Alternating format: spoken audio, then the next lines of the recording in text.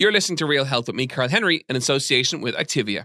Activia offers a range of yogurts that help support a healthy gut. Your gut is where it all begins.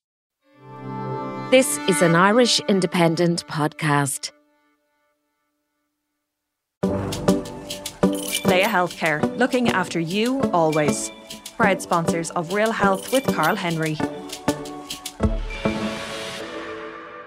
Hello and welcome to Real Health with me, Carl Henry, in association with Leia Healthcare. Folks, I think it's fair to say that the menopause space has completely turned on its head over the last few years. What was once a taboo subject is now front and centre of the conversation about women's health.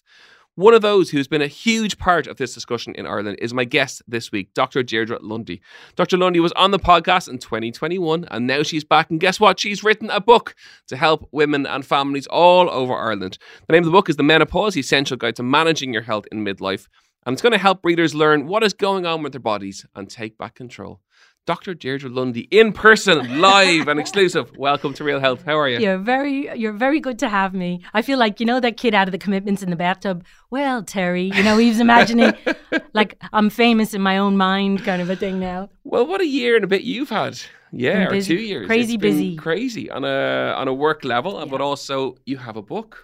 Yeah. And that's your fault. I know. I'm very proud of that, by the way. So after Joe Duffy really kind of, took up the banner and gave those lovely, lovely people who rang in about menopause all that airtime, I started to get a lot of reaching out from like publishers and stuff. And I was working really hard hours and I had no intention of ever writing a book. And then I did a podcast with you and you were like, oh no, you got to write a book. Yeah, absolutely. Well, I think it's fair to say the whole area of menopause since, say, over the course of the last 2 years, and the awareness of it has really, it's topical, it's spoken about, it's discussed in homes and businesses all around the country now, where it wasn't really before. It was kind of hidden in the background, wasn't it? It's like periods. Like it used to be considered rude to say that word out loud in public. Like, who made that rule up? You know what I mean? This is an essential part of half of the population's lives. It has huge impact on their well-being, productivity. But it's rude to talk about it since when? And I agree, the menopause is exactly the same. It's not that I want everyone to be shouting about it. I don't want anybody to feel seconded or displaced by having to reference it and maybe ask for help if they need it. And for women, it was and is a daunting change or time of your life where and from an age perspective, and we chat about that, which is the age profile of it. It's not something that happens when you're in your 50s or your 40s. It can happen at any time between. Now, majority of people they're in the 40s, in fairness, but still, like, and not everybody gets really, really upheaved by it. Like some people actually negotiate it quite well and are barely affected by it, and that's great. But when it doesn't go that well for you, it's key that you know who to talk to and where to get help. Chat to me around the changes. So the last time you were on, we chatted about the physical and the possible physical changes. Yeah. But in the book, you chat about the mental. Well, I put a lot of my own journey in the book just to kind of make it like realistic, So when I was in my early-ish 40s, say 43, 44, I started getting flushes and sweats, but not severe, and they'd come and go, which is typical of perimenopause. But out of nowhere, I don't know, was I about 45, 46? It's a bit blurry, to be honest with you. But I have all my calendars, my wall planners for the last 25 years, and I wrote it on the calendar. I said, got very sick at work, had to go home. First time in my career. And I was taking blood from this lovely girl, and I started to shake. And I thought, Jesus Christ, I'm having some kind of hypoglycemic episode here.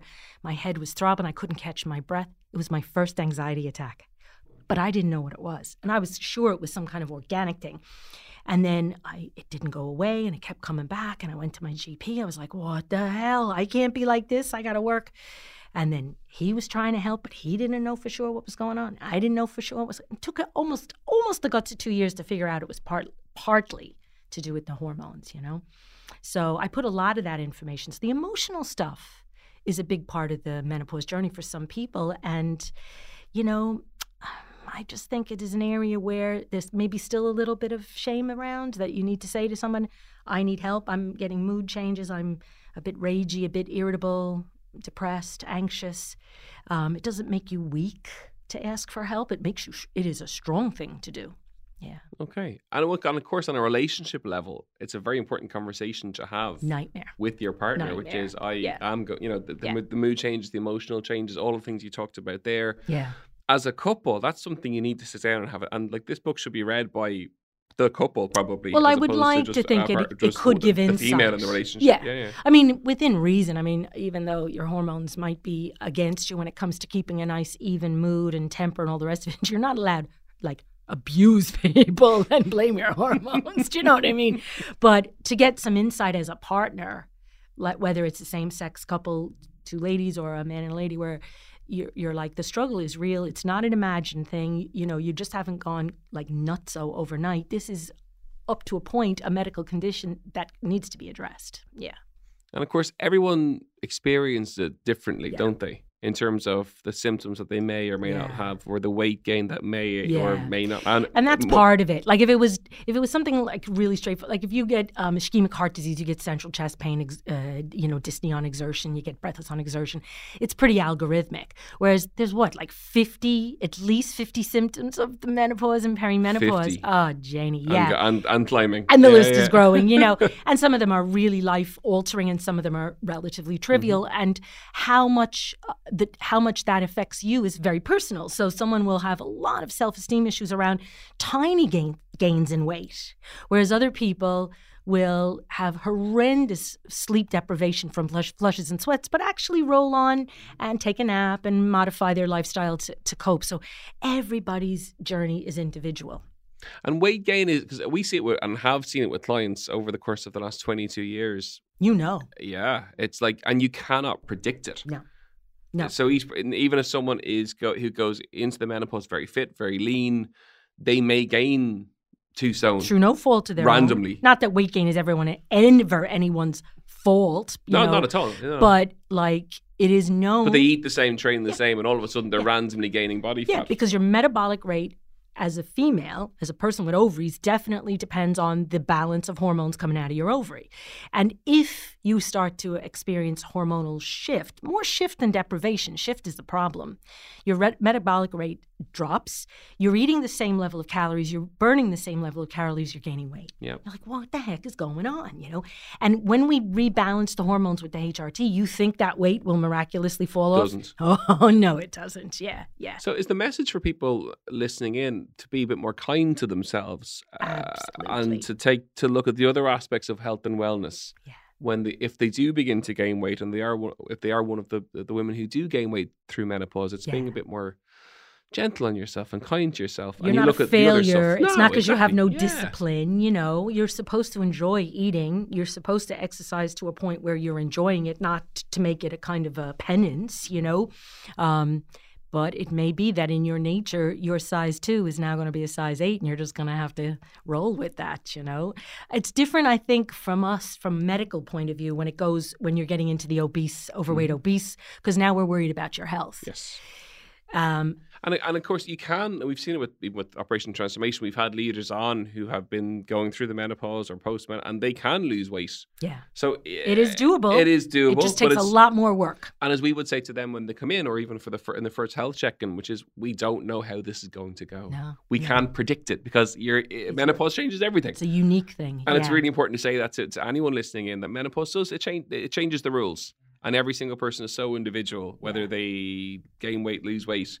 But the key thing is that the healthier you are going through it from the other aspects, so presumably strength, lean tissue, keeping as much of that on as you can, being as strong as you can, having balance in terms of, you know, work-life balance. Sarcopenia, as we call it, you know, so losing muscle mass as opposed to just general weight is a huge part of going through menopause. And you'll see it like in your granny and your older female relations, you know, they sort of shrink a little bit. Now, some of that is osteoporosis, but a lot of that is just muscle loss. I've seen it in myself. I lost a bit of weight this year and I was like, thank you, God. But my skin hangs off of me like an elephant's legs. Whereas when I lost weight in the past, that didn't used to happen. So that's because I'm losing muscle. Yes. So I'm trying to focus on protein. I'm trying to do, weights. I have the mini weights. But it's a daily struggle. It really is, you know. And it's important. I just think it's great. It's refreshing for someone to come on and talk about stuff like this and reassure people that it's, because as much as like from a work perspective, I would bang on about it all the time to clients and say this is normal. Yeah. But actually, it's that experience piece of you've been through it, you've lived it. And then you have the knowledge from the science and from what you do from a work perspective to say to people, this is what's happening. Yeah. This is normal. and just be kind, be nicer to yourself. In our service in the National Maternity Hospital, I was saying to you, I left private care now and I only work in the public system. So the only way a patient can see me is to be referred by their doctor. And we only have a small catchment. We do a couple of counties and then South County Dublin. And we focus mostly on people who have serious medical conditions that would make their choices around menopause treatments completely different, you know. So ladies who survived cancer, stuff like that, you know. And a lot of times, they're dealing with cancer care. They've had all these menopause symptoms. They might have other side effects from their chemotherapy, radiotherapy, whatever. And like their main focus is their weight. Yeah. And we're not sniffy about that. We're like, you're entitled to want to be a comfortable weight. And we will do whatever we can to work with you to try to achieve that. But don't beat yourself up. Like, of course you might have eaten more and exercised less. You're going through chemotherapy, for the love of God. Give yourself a break. We will get there. We will get there. Folks, you're listening to Real Health with me, Carl Henry, in association with Laya Healthcare. I really hope you're enjoying today's chat. A very important chat. We all need to talk about this kind of stuff, and it's great to chat about it. You mentioned cancer there. The last time we were chatting, you were saying that, you know, the HRT link, that there is a fear around cancer and HRT. Yeah. Chat to me a little bit about that. So one of the reasons why you're hearing loads about menopause at the moment is because for the longest time, even if someone knew these symptoms this person was having were menopause related, there was very little I won't say was available. There were treatments available, but a lot of patients were not interested in these treatments because in 2002, a study from the United States was published in the Journal of the American Medical Association that seemed to imply that if you used hormone therapy to correct menopause symptoms, you got an extraordinarily high risk of getting breast cancer, which was an absolute fallacy. It wasn't true then. It isn't true now. So that was a big study that took 16,000 ladies, most of them elderly, most of them in their 60s and 70s, and gave them huge doses of horse's urine hormone. I think we talked about that before, which we almost never use anymore. And the main reason they were studying those ladies was to see, we know estrogen is cardioprotective. It's good for the heart. It's good for the circulation. They wanted to see if they could reverse heart disease in those elderly ladies, many of whom had already had a heart attack, by throwing all this horse's urine estrogen at them. That was the focus of the study. They found the answer was, but some of them didn't do so well in the first year, so they weren't going to do that as a population measure. But they found that there was a slight increase in the number of women presenting with breast cancer in their 60s and 70s among the ladies who used the estrogen and the progestogen. But the increase was about the same as what you see in women who drink 1.5 glasses of wine a day, and a fraction of the increased breast cancer detection we see in women who are overweight. Not even obese now, just overweight. So relative to other things that people do in their lives or have in their lives, it was small change, small potatoes. But the media just lost the plot. And they were like, HRT gives you breast cancer. So I'd be meeting women in the 2000s, 2010, who had horrible symptoms, really severe need, zero risk, absolutely suitable for HRT, wouldn't touch it, wouldn't buy it, wouldn't take it, couldn't give it away. Then in 2015, the UK's National Institute of Clinical and Healthcare Excellence, NICE, said, ladies, lads, what is going on? HRT does not cause breast cancer. All these poor women are in bits. Why are you not giving them balanced information? Don't read your medical information from a headline in a paper or a journal, whatever. You need to go by guidelines. And then they introduced the UK national guidelines for care of menopausal women. And really the algorithm, it's been logarithmically improving year on since 2015. And then from an Irish perspective, I think Joe Duffy was a big turning point for us. Would you agree? Absolutely. Yeah. It brought it into the national psyche, which was fantastic. And it's not that we think, every single person has to be on hormones. Not at all. We're just saying, stop, take that fear away. And particularly important that healthcare providers don't be afraid of hormone therapy, because the facts don't support that fear.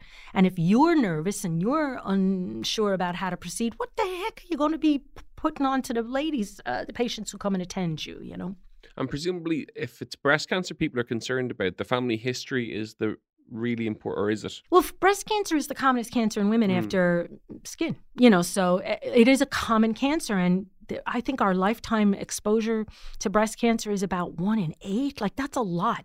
So if you manage to live to about 100, 110, there's a good chance if you're a female, you're going to get breast cancer. It is our cancer. And there are some forms of breast cancer that can be driven by hormones, not just estrogen or progesterone, other hormones, And it is true that if you have a very strong family history and maybe you carry a breast cancer gene, you need to be very vigilant about the possibility of you getting breast cancer. But the impact that HRT will have on that strong family history is infinitesimal compared to the huge genetic predisposition you already possess. So, it's very much a personal choice for a lady with a strong family history, whether she would use it or not.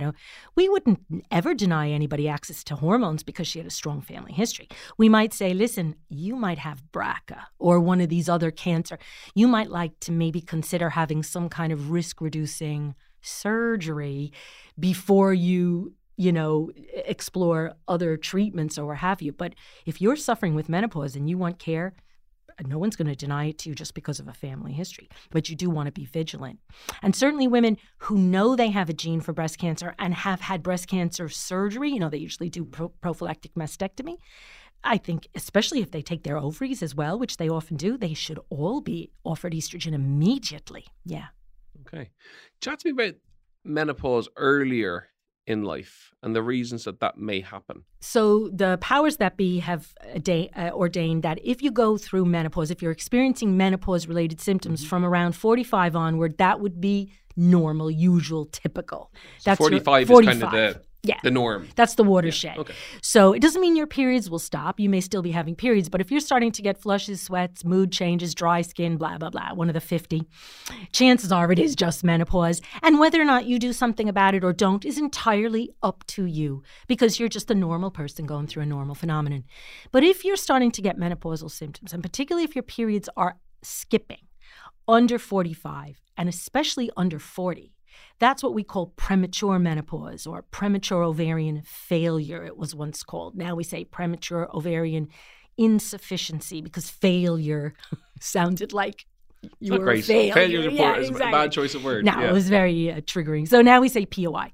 So if you have gappy periods and hormone symptoms and the blood test, we always do blood tests for those people, which we normally don't do blood tests for older women. If the blood tests confirm that your estrogen levels are affected, then you are not only likely to get symptoms, some people get profound symptoms, some people are barely affected, but more importantly, your future health could be negatively impacted if you don't correct the hormonal loss. So I have patients, we run a service in Holland Street for girls with early menopause. I have patients of 17 and 18 who had maybe a lymphoma treated with radiotherapy. Their ovaries were fried, and so now no estrogen production. So menopause before 20, not unheard of. People who say we're identified as having had like a cancer gene, an ovary cancer gene or a breast cancer gene, and have elected to have their ovaries removed, obviously menopause, and that can happen at any age. So, and then some illnesses, things like congenital phenomenon like Down syndrome, Fragile X, Turner syndrome. People born with these genetic issues often go through very, very young menopauses. And we worry for them. We worry about the quality of their bones as they get older, their heart as they get older, up to a point, their cognitive ability. So we're very keen that they have access to high-quality hormone if they're eligible and if they're interested. You can lead a horse to water, but, it's very much a personal decision. Is it fair to say, just from chatting again today, that it's about, I suppose, awareness of your body and women being aware of their bodies and noticing the symptoms and then talking to a professional? I think we are aware of our bodies simply because, unlike your bodies, they're constantly changing. Like at any given time, you're like, oh, what time of the month is this? Because you got to plan your life around that crap, Now, there are ways to deal with that, thankfully, nowadays, that many people access, some people don't. It's a personal choice again, but we have actually started to become, had to become in tune with the ups and the downs. And really, I think menopause is just a variation of that,